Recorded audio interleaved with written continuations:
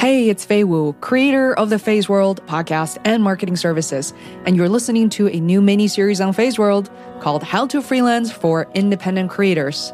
In this series, we speak to the tactics of working as a freelancer, from health insurance to taxes, incorporation, but also the human side of things, such as marketing, negotiation, downtime, or burnout, all inside a bite-sized mini-series. Each episode is 15 minutes or less.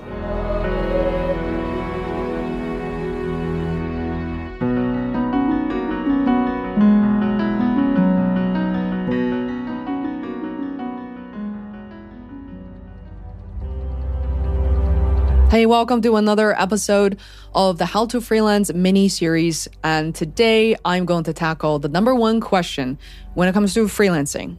You probably have guessed it already, and that is health insurance.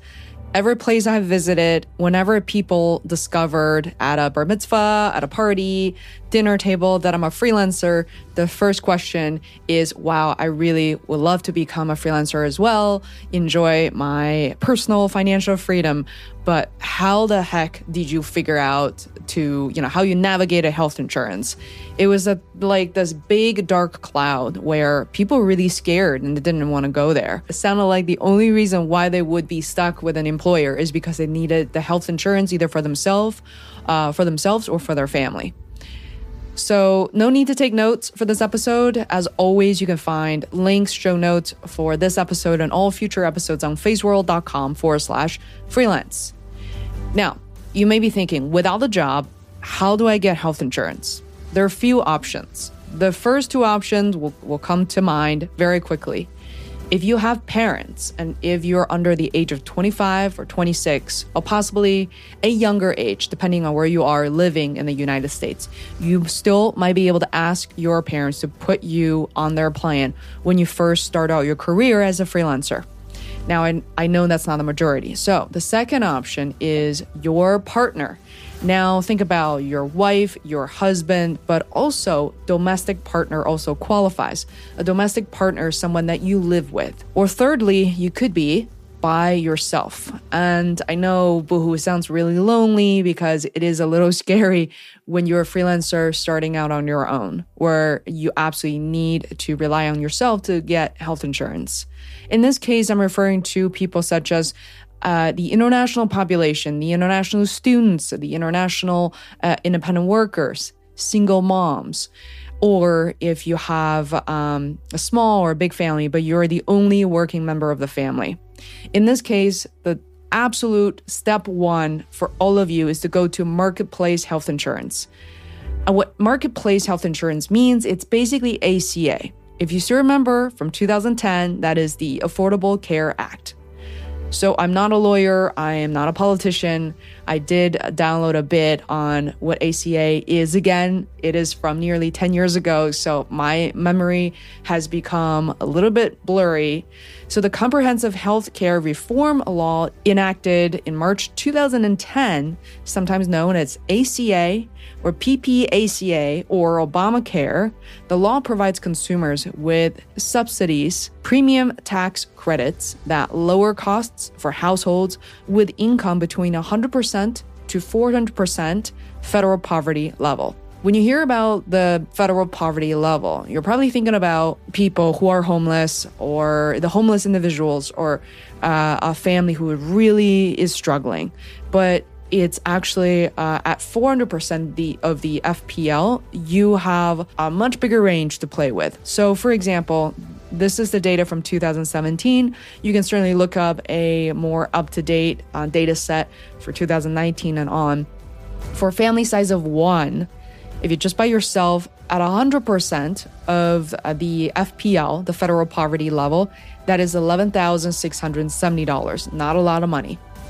But for family of one, at 400% of the FPL, that is $46,000, $680. All right, let's play it up a little bit.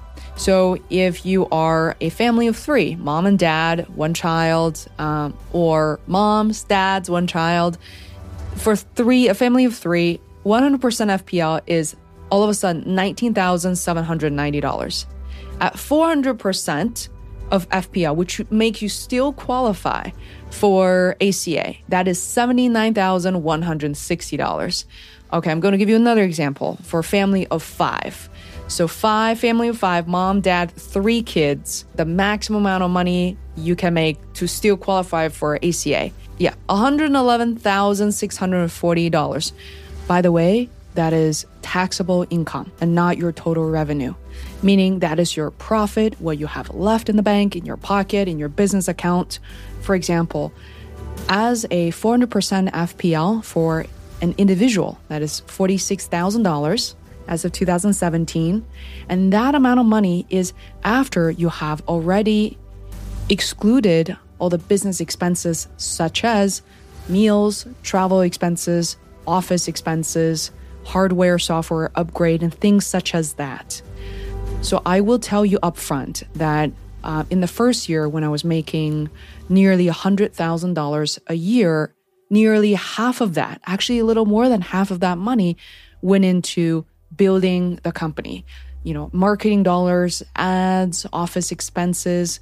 So this is a critical point in terms of how you think about your taxable income and how you qualify for ACA. In other words, you are that much more likely to qualify ACA because of what I just stated.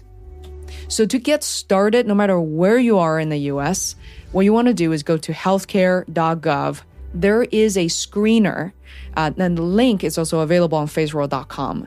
Check out the screener because that is, number one, that's not an application. You cannot use a screener to apply for health insurance. However, it can quickly give you a sense of whether or not you qualify for insurance with ACA at any time of the year if you have a qualifying event. So there's a survey as part of the screener, but let me give you an idea of what a qualifying event might entail. And this event needs to occur within the past 60 days. So you could literally leave your full-time job, become a full-time freelancer, and the second week or the second day to apply for health insurance through ACA. But if you forgot, if you're listening to this episode a month into your freelance career, you could still basically check out the screener and apply. So 60 days is the mark. Category 1, changes in household size. You got married, had a baby, you gained or became dependent, you got divorced or legally separated, and lost health insurance or death in the family. The second category is changes in residence or income. You changed your primary place of living, you had a change in income. That is the qualifying event for most freelancers who are needing this information right now. But before we dive deep into how to change in income, I do want to mention there's another category called changes in status. So you were denied Medicaid or CHIP chip, or you gained citizenship or lawful presence in the US, or thirdly, you were released from incarceration, detention, jail, or prison. And so those are the 3 categories. I want to kind of go deep into the change in income in a second.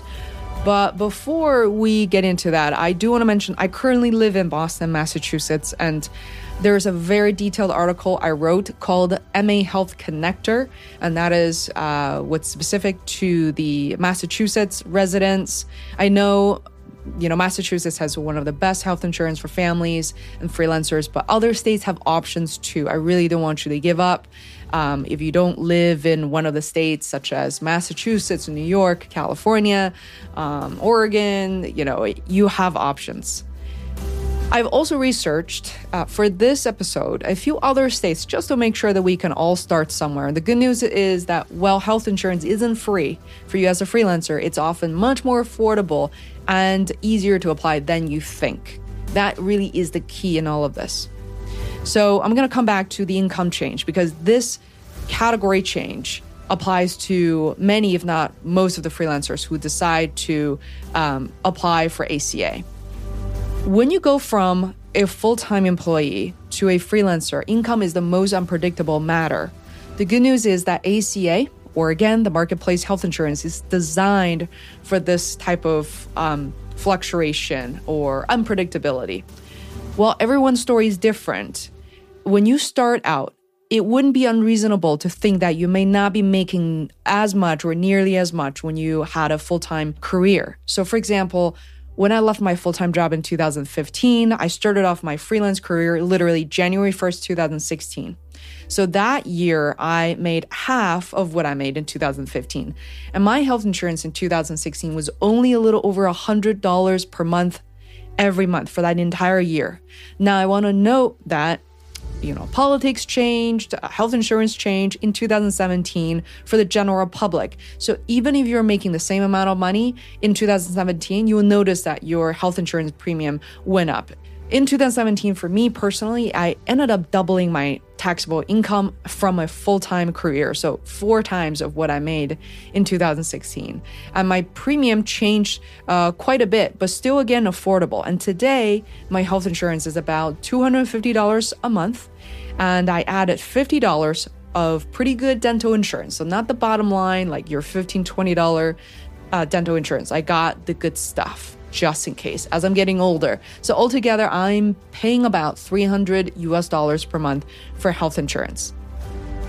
But okay, lastly, health insurance premiums are deductible. So we talked about, if you remember, I mentioned my health insurance is currently $300 a month, whatever that may be, 300 times 12 months, those sweet $3,600 is tax deductible.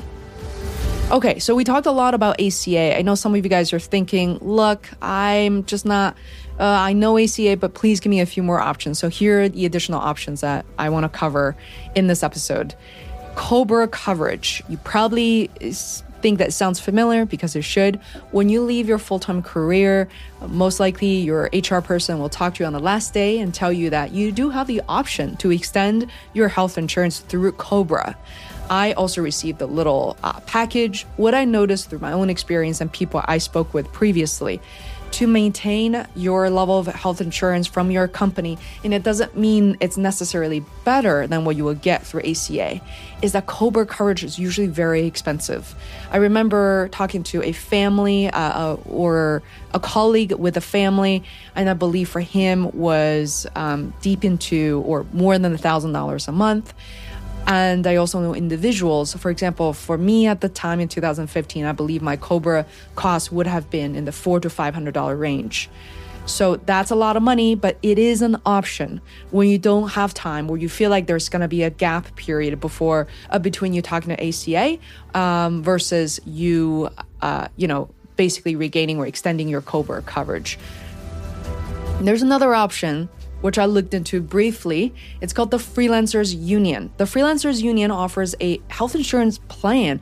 You can actually visit their website to check it out. I cannot personally advocate or not advocate for their services because I have never subscribed or purchased health insurance from them. And that is certainly an option many freelancers are looking into. So definitely give them a call and really compare and shop around.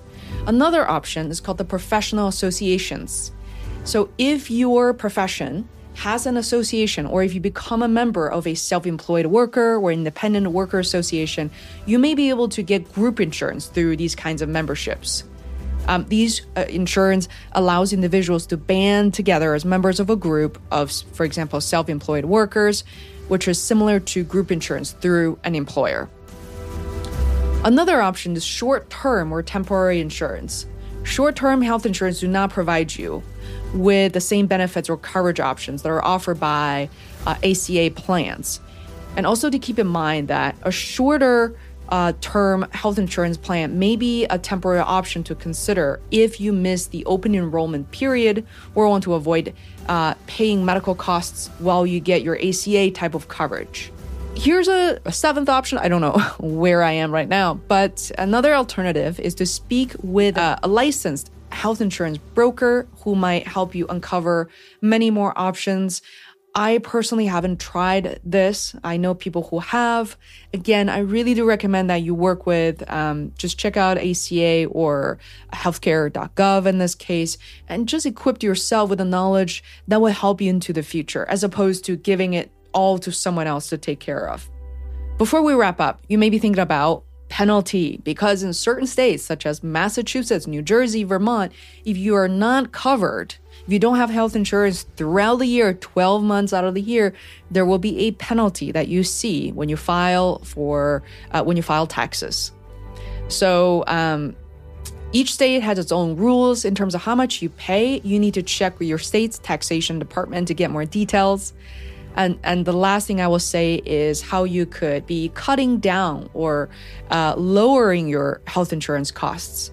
So if you find the plans available to you expensive, you could consider taking a higher deductible plan. Again, consider having a discussion with someone you know, with healthcare.gov. They do have a 1-800 number you can call and learn more. Or if you're feeling a little bit lazy or scared, you can talk to a licensed health insurance broker who represents several companies, can search additional options for you. So again, to conclude this episode, you have options. I recommend you start with ACA. I know that based on 400% federal poverty level, you have so many options, whether you're an individual, you have a family of 2, 3, 4 kids. So don't give up on yourself. Don't let health insurance stop you from becoming a freelancer. Thank you so much for listening. You will be able to contact me directly and ask any questions related to this episode or something you experience currently or something you worry about into the future. I have included a voicemail feature that you can leave me any messages on faceworld.com/freelance. I look forward to hearing them, reviewing them, and addressing your questions in future episodes. Thank you for supporting Face World, for being here. Your time is very precious. So I really appreciate you for being here. And if this helped you, I hope you will share this episode and this podcast with one more person. Take care and talk to you soon.